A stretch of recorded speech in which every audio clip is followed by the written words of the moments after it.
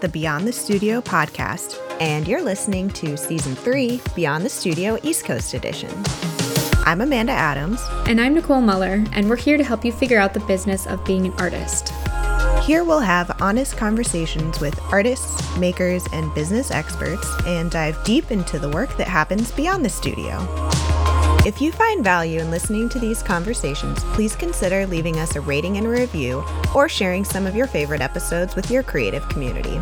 It's the easiest way to show us some love and help others find the podcast. Thanks so much for listening. Since this podcast is hosted by two young adults, there's a possibility of some adult language. So if there are sensitive ears around you, be sure to pop in some headphones before you listen. In case you missed it, this is part 2 of a 2-part conversation, and part 1 was last week. So if this is your first episode, be sure to listen to that one before you listen to this one. And let's get into it. Related to this, I was wondering, because, we've talked a little bit about the ways, and it sounds like, this year has really changed, your business on top of, all of the personal changes that we've all been dealing with. But I'm curious, what are some of the other ways that we maybe haven't talked about yet that this year has shifted things for you or for Not Work Related? I think this year has really made me realize how little I actually need to run this business. Like the fact that I could make stuff at home next to my bathtub and then sell it and put it out into the world was really, really eye-opening. I always thought I would need so much to be able to do this, but in this experience, I've realized how much of it can be pared down, and I got really lucky because I got to move into a new studio. But if I ever was to lose that, I would still be okay. I could keep Not Work Related alive, in my living room, my bathroom, in a closet. I don't need the stuff. It really showed me how much of it I can part with, and what are the bare minimums to run this business. And of course, I want as much space as I could possibly garner outside of my living quarters. But if anything was to happen, I can keep Not Work Related alive. I really wasn't sure in March. I was super worried when the studio was closing. I thought I couldn't run Not Work Related. And then when I lost my job, I was I don't think that Not Work Related can support me and pay my rent and make all my ends meet. And I realized that it can, and I can do it out of my bathroom or whatever I have available. So that was really, really eye-opening, realizing that I need someone else to cut those strings for me to be oh wait, I'm okay. I thought this would all fall apart. And so realizing how resilient, I can be or the business can be was super, super eye-opening. If I can get through all of this, then that's it. Not Work Related is here to stay, and whatever happens with the economy or with COVID or, if I move to a different state or something, it'll still be fine. I live in Brooklyn right now, and I've held on to this attachment with New York City because it felt so much of my consumer base was here, especially doing those in-person markets. But with everything that's happening with COVID, it's wait, I could go somewhere else too, and this would still survive. I was always operating on the notion that something could just kill it, and I wouldn't be able to push through. But it is really amazing to see that it survived. Yeah, what an amazing lesson in self-sufficiency and resiliency, and just, sometimes we don't know what we're capable of until we have those constraints placed on us, or we have to go through that hardship. So that's really powerful to, I think, be shown this is possible regardless of whether you're working in a bathroom or a 10,000 square foot studio. You can still make it happen. Yeah, and I think it's a part of it is definitely my personality too, because there are a lot of people that I know that, lost access to whatever their space was and kind of stopped working at the same time. And for me, I couldn't let go of it, and I couldn't let it stagnate in that way. I was nervous about losing my job. I wasn't teaching anymore in ceramics, and it was like not work related was all I had. So if I stopped doing that, then it's like the only thing I can do is like eat ice cream and watch Netflix. And like I wasn't about to let the only thing that was in my control, like the only thing that was like my personally provided paycheck also disintegrate. And so I held on to it really, really hard. I definitely think part of it is also my personality. Like, I don't think everyone is going to come home and be like, yeah, I'm going to make a studio in my closet. Like, it was the perfect combination of like stubbornness and desperation, and this like desire to not be bored. But I don't know, I survived, and I think the business is so much stronger for it. So, yeah. Mm-hmm. Yeah, there's something to be said about being able to make it in the most bootstrapped way with your business through a pandemic in a city that's completely locked down, where I'm sure, I mean, if you were doing markets before, I'm sure any markets you had thought of had been canceled, or any, wholesales may have been canceled. Or if you can survive that, it's probably a good sign that your business can endure just about any kind of hardship, and that you are resilient enough to figure out how to make it work no matter what's thrown your way. Do you feel like this experience has informed aside from, I know we talked about wholesale before, but like how this experience informs the way that you want to do business in the future? And kind of, I mean, who knows what this world will look like post-pandemic, but I'm really curious about if you've even been able to think about that, or if it's like it's too unknown. I'll cross it when I get to it. There's definitely some ideas. From March until June, actually March through June, I worked at home. In May, I actually found out that I got a grant for small businesses, and then I found out that my friend was leaving her studio in the same neighborhood that I live in. And she's like, you have to take it. Like, I love this studio. I want someone to take it that is going to, like, take care of it and use it and whatever. And for, like, 3 days, it was like, yes, I'm going to take it. No, I'm not going to take it. Like, yes, I'm going to take it. Like, absolutely, I can't take it. And then around this time, I found out about the grant, and I didn't know if it was real. I thought that maybe it was a scam, and I like called the bank and set up like verbal passwords with like randomly generated letters and numbers. I was like, what if someone just takes all my money? Like, and then it ended up not being a scam, and I ended up getting the money, but I had to sign for the studio before I got the grant. But I was pretty sure at this point that it was real. It was like sponsored by Verizon, and did a bunch of research and like checked Twitter and felt like it was going to be a real thing. So I dreamt a lot about what the future would be, and it's like my current, but it still feels like my future because it's not fully set up. But I got to move into the studio that's 10 minutes from my apartment. With COVID, it was such a critical decision. I had been looking for a studio since January, like a new studio, because I had been outgrowing my old one. And COVID just like put the nail. Outgrowing bathroom, you mean? Yeah. Oh my gosh. So I found a studio that I inherited basically from a friend who left the city because of COVID. And even though I've been there for a month, it still feels like the future of that space is also part of the future of Not Work Related, because it's definitely not fully functional yet. And having that space for the first time, even before I physically had it, like just knowing that I had signed for it and knowing that it was what I was going to have, there was a lot of time to think about what I want it to be. And I think the idea, I think this is going to have to be like post-COVID, but I want to be able to open it up more regularly to people. Like today we have people like on a Sunday or something do an open studio for like 4 or 5 hours and have people come by and do like demos and be able to like interact with people in that way. that I miss, because markets are kind of off the table, at least for the time being.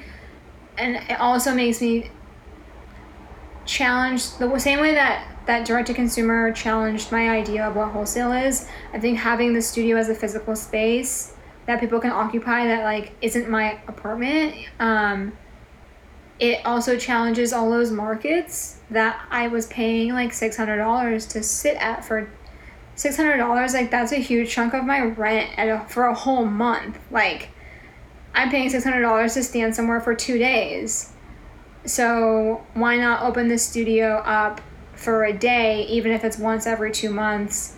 And obviously I can have stuff for sale, but it can also just be a way to like strengthen all those relationships with people that have been picking things up at my apartment because I didn't have a studio anymore. And so that is definitely one thing. I want to try to do private lessons in the space too. This was like another thing that I realized that like maybe I can do this on my own, because I had been teaching private lessons at a studio, and you get like a fraction of the cost that someone is paying for the actual lesson as the teacher. And I was like, wait, maybe I can just do this myself. And it doesn't, like, maybe the cost can be a little bit lower, but then I get to take all of it.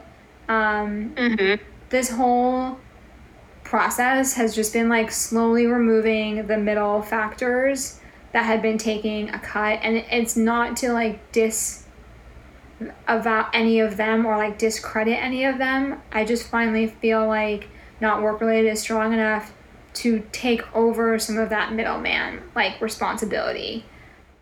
Yeah. And then you can pay yourself for that labor instead of paying other people for that labor. I mean, I feel like this whole theme is following, or the whole theme of this conversation is following you, like learning your worth as a maker and being like, I'm going to advocate for myself finally, and be like, no, I want all the cuts for me because I'm doing all the work. Not even like in a greedy way. It's like just so you can make it. Like it's not so you can get some like 6-figure income by teaching private lessons in ceramics.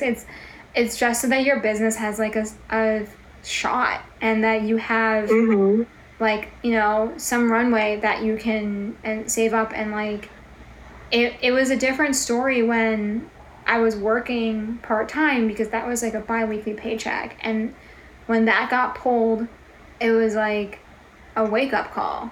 And I had to rethink all of the ways that I was like hemorrhaging money. And a lot of those were those like middleman type things where someone was setting me up with some opportunity, and it was like, maybe the opportunity can be in this new space. So yeah, the like open studios, private lessons, I really, really want to do like free workshops for kids that are like BIPOC. Growing up, even though I was super like artsy and creative, I didn't really get the opportunity to spend any extra time in the arts. Like I took classes when I was in high school because they were available, and I'm lucky that they were available. Like I went to a high school that didn't have an arts program. I don't think I ever would have jumped back into doing ceramics. So I think it would be really, really cool down the road to do something like that, like on a Saturday for 3 hours, like 5 kids, and just give them, I don't even know if it's like kids or if it's like teens or what, but give them the opportunity to experience a different way to express themselves, and provide them with something that they maybe wouldn't have access to if it was paid. Like maybe their parents wouldn't be able to afford it or want to spend the money on that, because I think a lot of the arts are seen as like, that's not a real job, or like that's not how you get paid. And so kids are steered away from pursuing that as like a career, because there's this like idea of being a starving artist, and that, you know, you are relinquishing that financial security by doing this. And I think a lot of parents, especially like kids of immigrants and minorities, are like, you know, they want to steer their kids towards something that will give them like a guaranteed better life. And I'm not saying that there's not validity in that. Like definitely spent 7 years in school getting higher education, so like I'd be a hypocrite if I said that. But I think there's a lot of ways to do those things, and even if taking a ceramics class just makes someone realize that they're creative and they go and they become like a graphic designer, or they go and become something else, or maybe they realize that they don't like it at all, and that's totally okay too. I just didn't have those opportunities growing up, and I think it would be really cool to be able to provide that.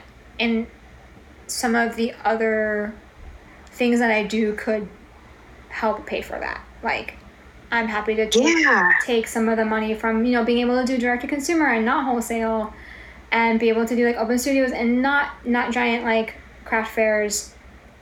And now I have income that is a little bit more flexible that I can actually do stuff with. That is more in line with like my ethos and my values. So yeah. And that also gives your business the opportunity, and you the opportunity, to show kids that it's not like, it doesn't have to be the starving artist way, and like you can build a business for yourself where you maybe even pay yourself decently well. Like, you can do that. And I think that those examples need to be visible because it is possible. It takes a lot of work, and if it's presented in a realistic way, I think it helps to set the right expectations and encourages and fosters creativity in young people. I mean, we need that so desperately. I wish there was more education on, aside from actually going to business school, like on the business side of being an artist, or being, even self-employed as a designer, as a maker. It's been, learning how to do like your own taxes, and learning how to, budget for stuff. Like, no one teaches you that. And I really wish that we took, one of the studios out of like art school and just made it real life application on like transforming this thing into a real business. It's super sad because I've seen a lot of people that have actually gone to school for ceramics, and then they come out and they can't afford to live off of ceramics because they don't really know how to sell ceramics, and then they end up like nannying or teaching or doing like restaurant jobs because they never really learned how to do anything beyond making the object that they were making. And don't want to say it's like a failure of the education system, but it's not though. Yeah, exactly. It's kind of heartbreaking to see that people like did actually have a degree in ceramics and can't make it work for them. So I feel very, very grateful that however I've pieced together the knowledge that I have and whatever tenacity that I've had to just like fight through, I'm super grateful, because it's not easy, and there have been a lot of very stressful days. So yeah. Amen. I just wholeheartely agree with everything that you're saying, and I think we share that vision too, that it is something that A, is more integrated into art school education, but B, that more people have access to, that, at every level, whether you are an art student who's already made the decision to study art, and pursue a degree in that, or if you're just a kid that is, being exposed to something creative for the first time, that there are those pathways that are presented and that, is made visible, and that we have more stories of successful, thriving artists who are doing really amazing things like you are. And that, it makes me think of what you shared in the very beginning about, the generosity of other artists really giving you that leg up to be able to start turning not work related into a business. And, I think we all have those similar stories. I know Amanda and I have, but just, it really takes the generosity of others to begin to illuminate what that path forward could look like, and to show what kind of opportunity is out there. So thank you for saying that. I think that the biggest thing is that like everyone's journey is going to be different, and everyone's path is going to be different, and that's okay. Like, what worked for me or what worked for you guys is not necessarily going to work for everyone else, but it is nice to have some sort of guideline or rubric, or just like, you can veer whichever direction you want. But it's nice to just hear like what helped other people, and every lesson I've learned has been like learning it the hard way. Like even in terms of setting deadlines and how I specify when stuff is going to be sent out, like all of those things have come from doing it the wrong way first. And it'll be different for everyone. And you will learn it the hard way and you will make mistakes.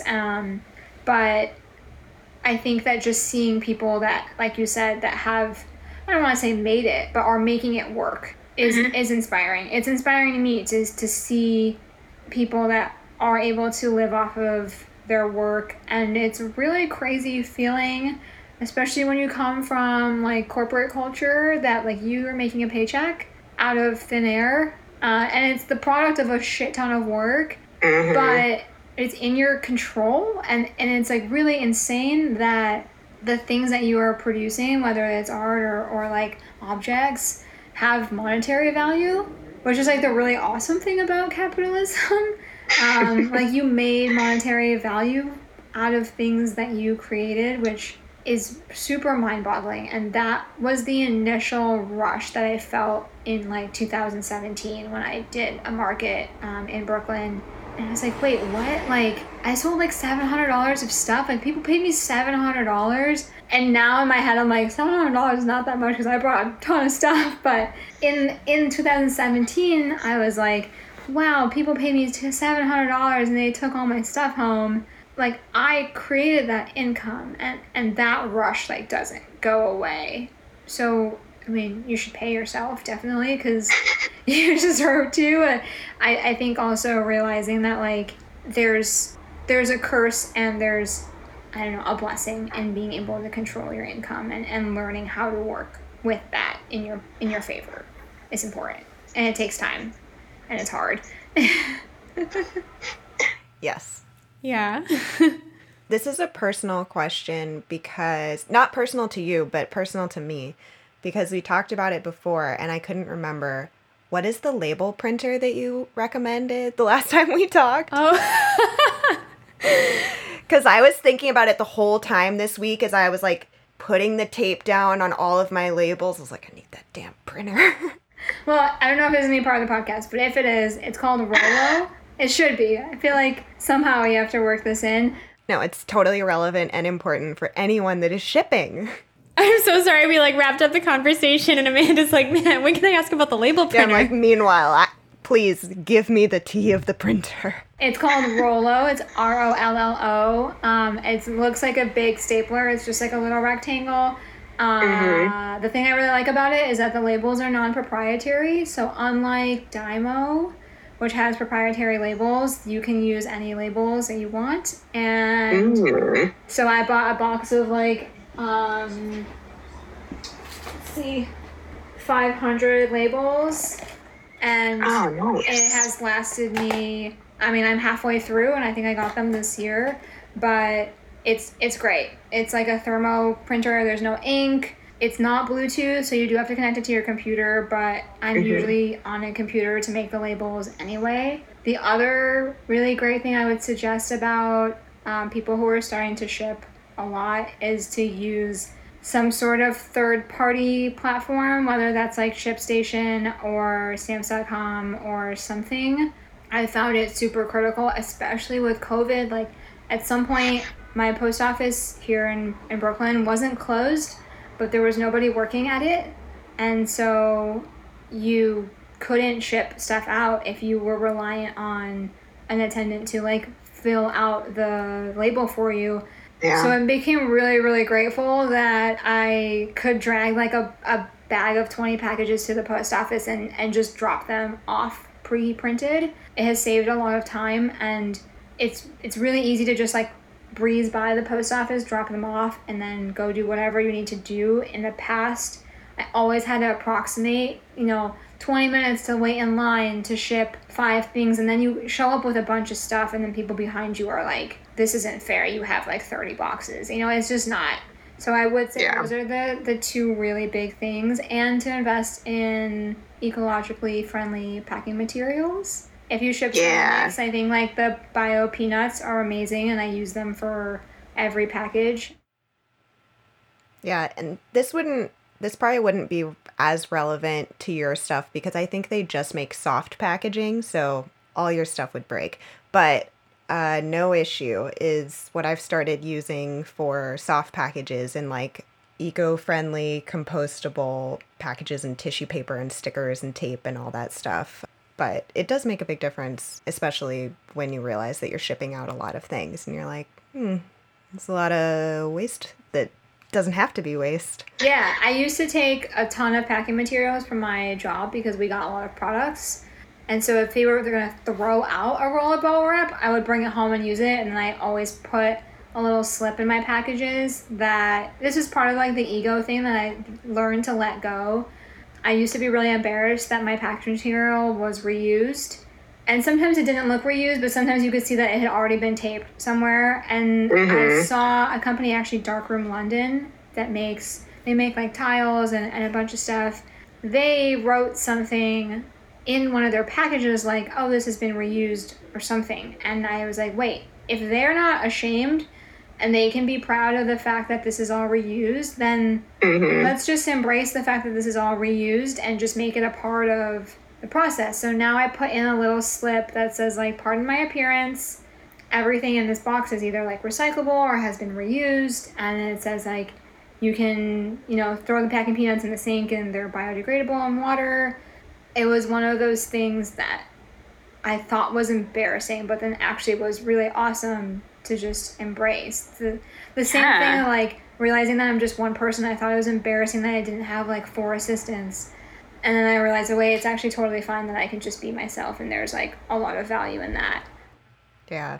I used to do the exact same thing when I worked at Apple. Constantly there were tons of cardboard boxes around the place. And I was like, well, I don't want to have to buy them. Here are tiny boxes that are the perfect size. So I'm just going to bring them all home. And I guess I'll peel off all of these labels that are saying like, beware of these, I can't remember the types of battery, but like the batteries that are in phones, they have to acknowledge it and shipping and stuff. So I had to like peel all those labels off. And then it inspired me to start making little thank you notes that include the like, by the way, these materials are either reused or recyclable. Please continue to reuse or recycle them responsibly.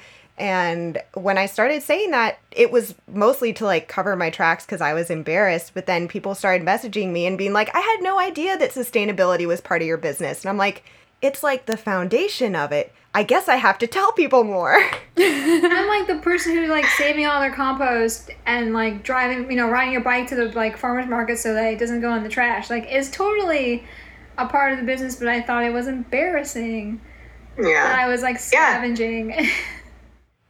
Yeah, just more affirmation to you do you. Yeah, and then, you can just be honest about it and people are most likely okay with it or think it's cool. And I will say I have stopped scavenging boxes because it was really hard to have the right size for whatever you need. So I do think that one of the things that, especially for ceramics, where like you can't just like shove it in a box and be like, it fit, I swear.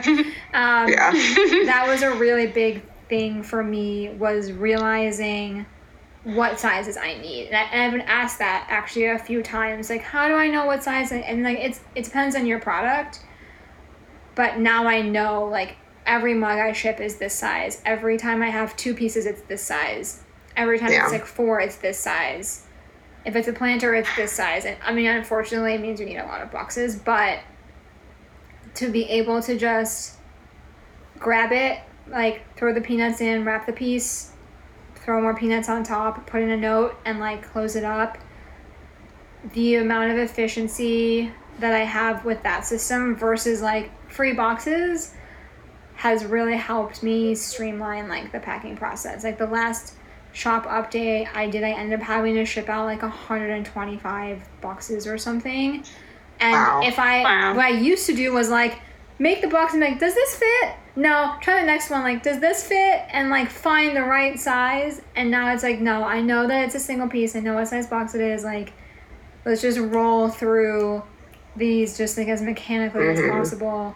And then you have the Rolo and it prints your label and then like, seal the deal. Yeah. So those they're investments, but they really help, I think, streamline like a really not enjoyable part of making stuff. Like shipping sucks. It's my least favorite part, but at the end of the day, it's what gets my stuff to people, and it's necessary. Yeah, so like make things easier. That's a big thing I've learned too, is if you can solve a problem with a small purchase, like just solve the problem, because there's so many other problems that you can't solve with money. And I'm not saying, you know, spend $10,000 on your next label printer, but if you can spend $100 on something and you can afford it and it's going to save you so much time, like your time is valuable and your time is money. And if you're going insane, and it's like, I've noticed when it's a thing that's like, I'm always mad about this one thing, okay, let's just fix it. Like, let's just buy the thing that's going to make this not be stressful, and then I can focus on like the actual work. Yeah, that's been a big thing. Like, know when to be stingy and know when to just like fix your problems with money. Yeah, that's good advice. Yeah, and I guess at the end of the day, if it comes down to like, do I drop, you know, $100, say, on this label printer, or do I spend hours of my time, because I know taping on, you know, printing on paper, cutting them out, taping them on, that takes time. So like the equation of your time versus your money and the frustration factor, like it's usually worth it to just invest in yourself. Yeah, and it's 3 pieces of tape every time. Like, Yes. I did it for so long. Yes. Oh, I'm going to be thinking about it as I package orders tomorrow. I'm like, this printer can't get here fast enough. It's one of the best investments I think I've made. Do we need to do any like outro? I know we like outroed and then went back in. Do you guys need to do anything again on my part, or are you guys okay piecing it together? I'll probably just rearrange it. Yeah, Amanda's really good at rearranging conversations. Has it been hard to learn how to do? Because like, I mean, similar to all of this that we've talked about, it's a whole other skill set to do this. Like, to learn how to edit the audio and put together entire conversations with people and have them accessible, you know, online. Like, it's a whole other skill set that no one has taught. Yeah, it's definitely it's been a weird learning experience, and I feel like we get better every interview we have and like every episode that I edit, and I'm super lucky. Like, my husband is an audio engineer, so he sort of was like, here's the program that you're going to use, so if you have problems, I can actually help you because it's what I use. And he kind of showed me the ropes on how to do things. But now, for the most part, it's really just me, and he'll check things and I'm like, something's wrong and I don't know why. Which definitely happens a lot, but it's a hard skill to learn, but I feel like it's made me so much more confident as an artist, because I'm like, okay, if I can pick up audio editing, which I have no skills in or previous experience in, then I kind of feel like I can handle anything. And that's like, you know, the whole spirit of the artist. Like, we can handle anything if we can handle this shit. Totally. I think it also makes you realize how many things are interrelated and overlapped. Like, so my boyfriend's a graphic designer and he does a lot of the branding, and it's kind of been the same thing where like, I know all the software because I also went to design school, but that's not like my specialty. Like, setting type is not my like strong suit. I took one class, I think, one time, and it's just not my profession. So having that support, and I definitely get to like over the shoulder design, which I know he hates, but it's been really, really helpful to have someone that has not necessarily a complementary skill set, but has something that you can learn from them. And it just kind of goes to show you that like, you can always learn stuff from people around you, and you never know like who not has something, but like knows something that could enrich your own business practice life down the road. Oh, totally. Yeah, it sounds like we're all in creative partnerships here, because my partner is also a graphic designer. And so earlier this year, we launched a new website for Beyond the Studio, which we built ourselves because my partner was redesigning his website. It's all her and her partner. I'm not in this Oh, no, collectively. see, this is the Yeah, this is the we thing. Well, I mean, we collectively do the podcast, but yeah, I built the website. But really, it was like based on my partner's website and like his building. So he started using this WordPress plugin, and I would have never like thought or like had the confidence to do it myself. But like seeing, oh, he's like been able to do this, and I also have a sounding board to be able to like figure things out, and he can like, you know, give us his input and help us like create the framework for it, allowed me to then like go in and build it out. So yeah, it's huge. I feel like we've both been able to, learn from those around us.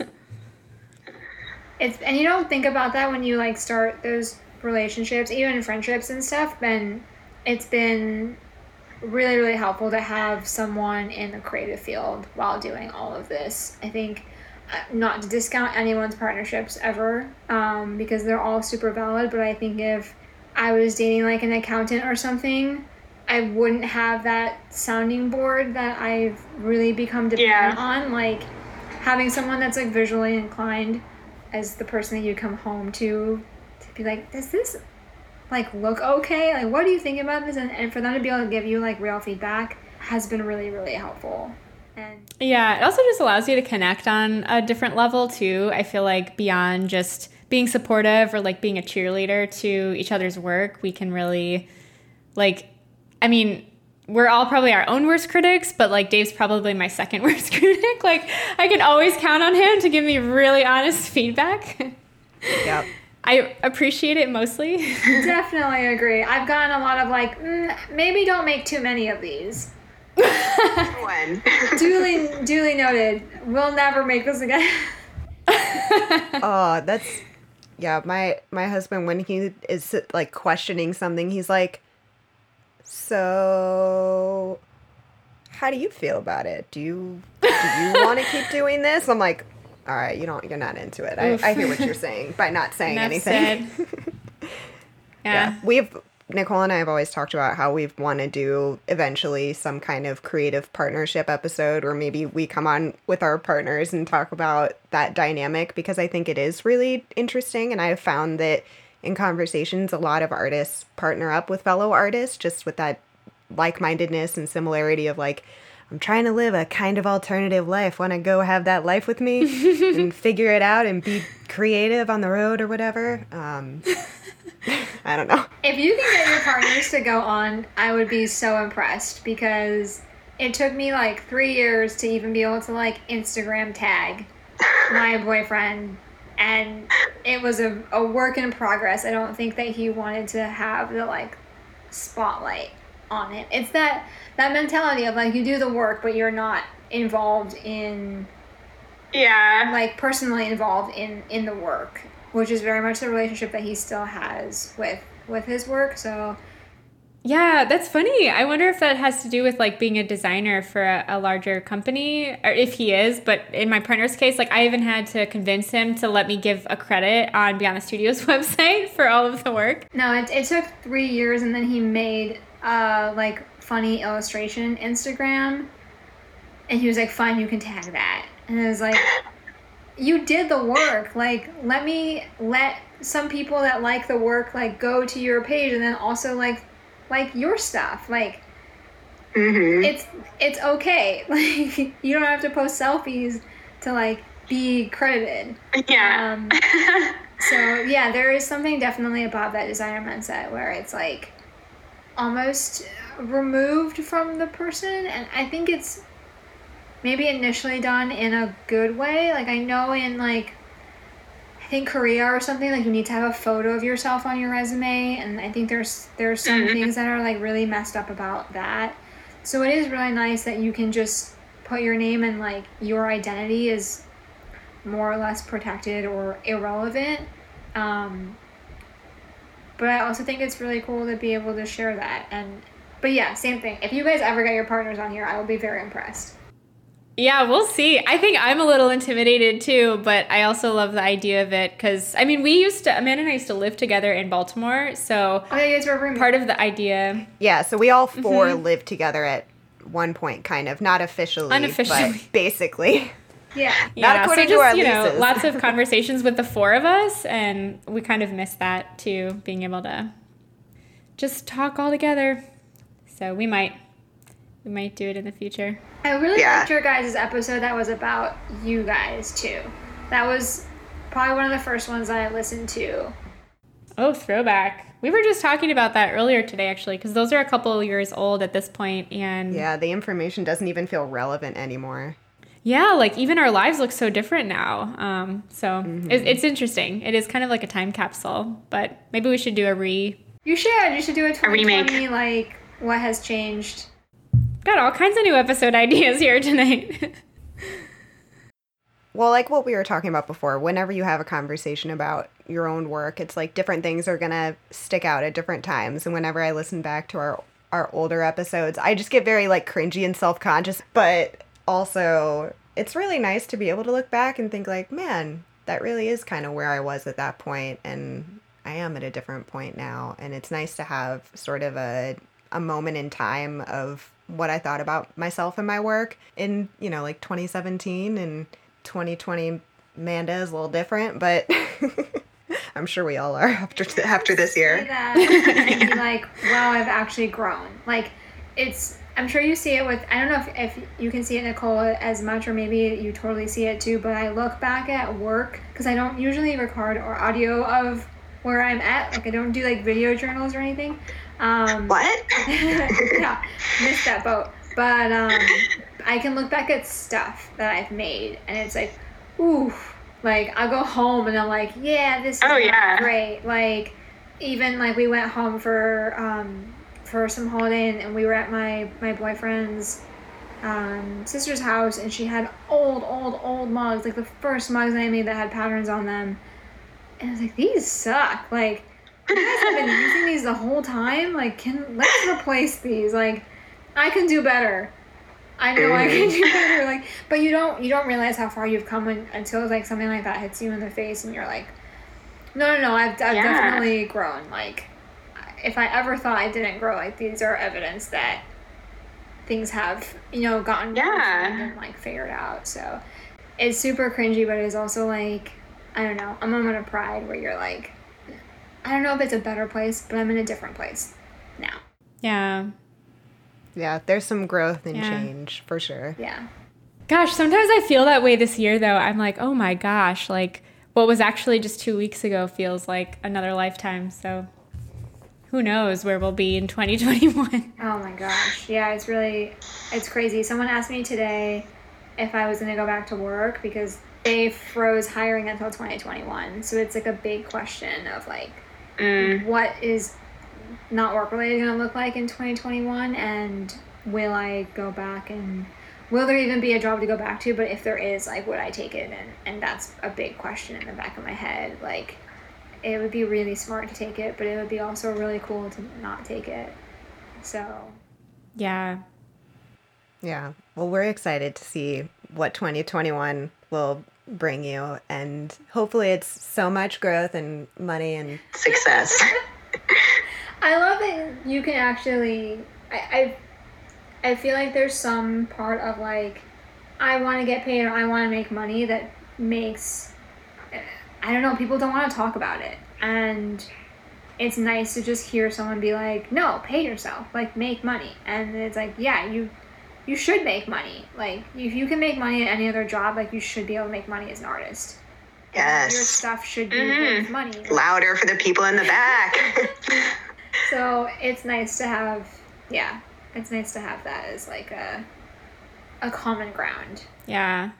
Your story continues to validate me, and I'm like, all right, I don't feel totally like I'm out of my depth, because so much of what you've shared I can relate to, and I'm sure a lot of people in that sphere can relate to as well, especially with just the timeline of how long it often takes to figure stuff out and how many mistakes you kind of have to make while you figure it out. But once you learn those lessons, it really is up to you to uphold those standards for yourself. And if you want to be paid well, if you want to have a business that can sustain itself and not just cover its own expenses, like, then you have to learn to advocate for yourself. Nothing like doing your own taxes that makes you really realize, like, okay, everything has to change. Like, Yeah. those moments. Oh man. I think that was also a factor. Like, around COVID was also like around the time that like taxes happened, and seeing those numbers was like, okay, this has to change. Like, because when you're in it, it feels okay, and especially when you have a second job or a third job, because there was teaching too. It feels okay. And then you really look at it and you're like, wait a second, this is not gonna last. It has to change. And so, although I don't recommend the experience of doing your own taxes, it is worth doing it once or twice. And learning how they're structured, and learning all the categories of things you can expense, and also learning how much more you should probably be paying yourself. Totally. Yeah. Yeah.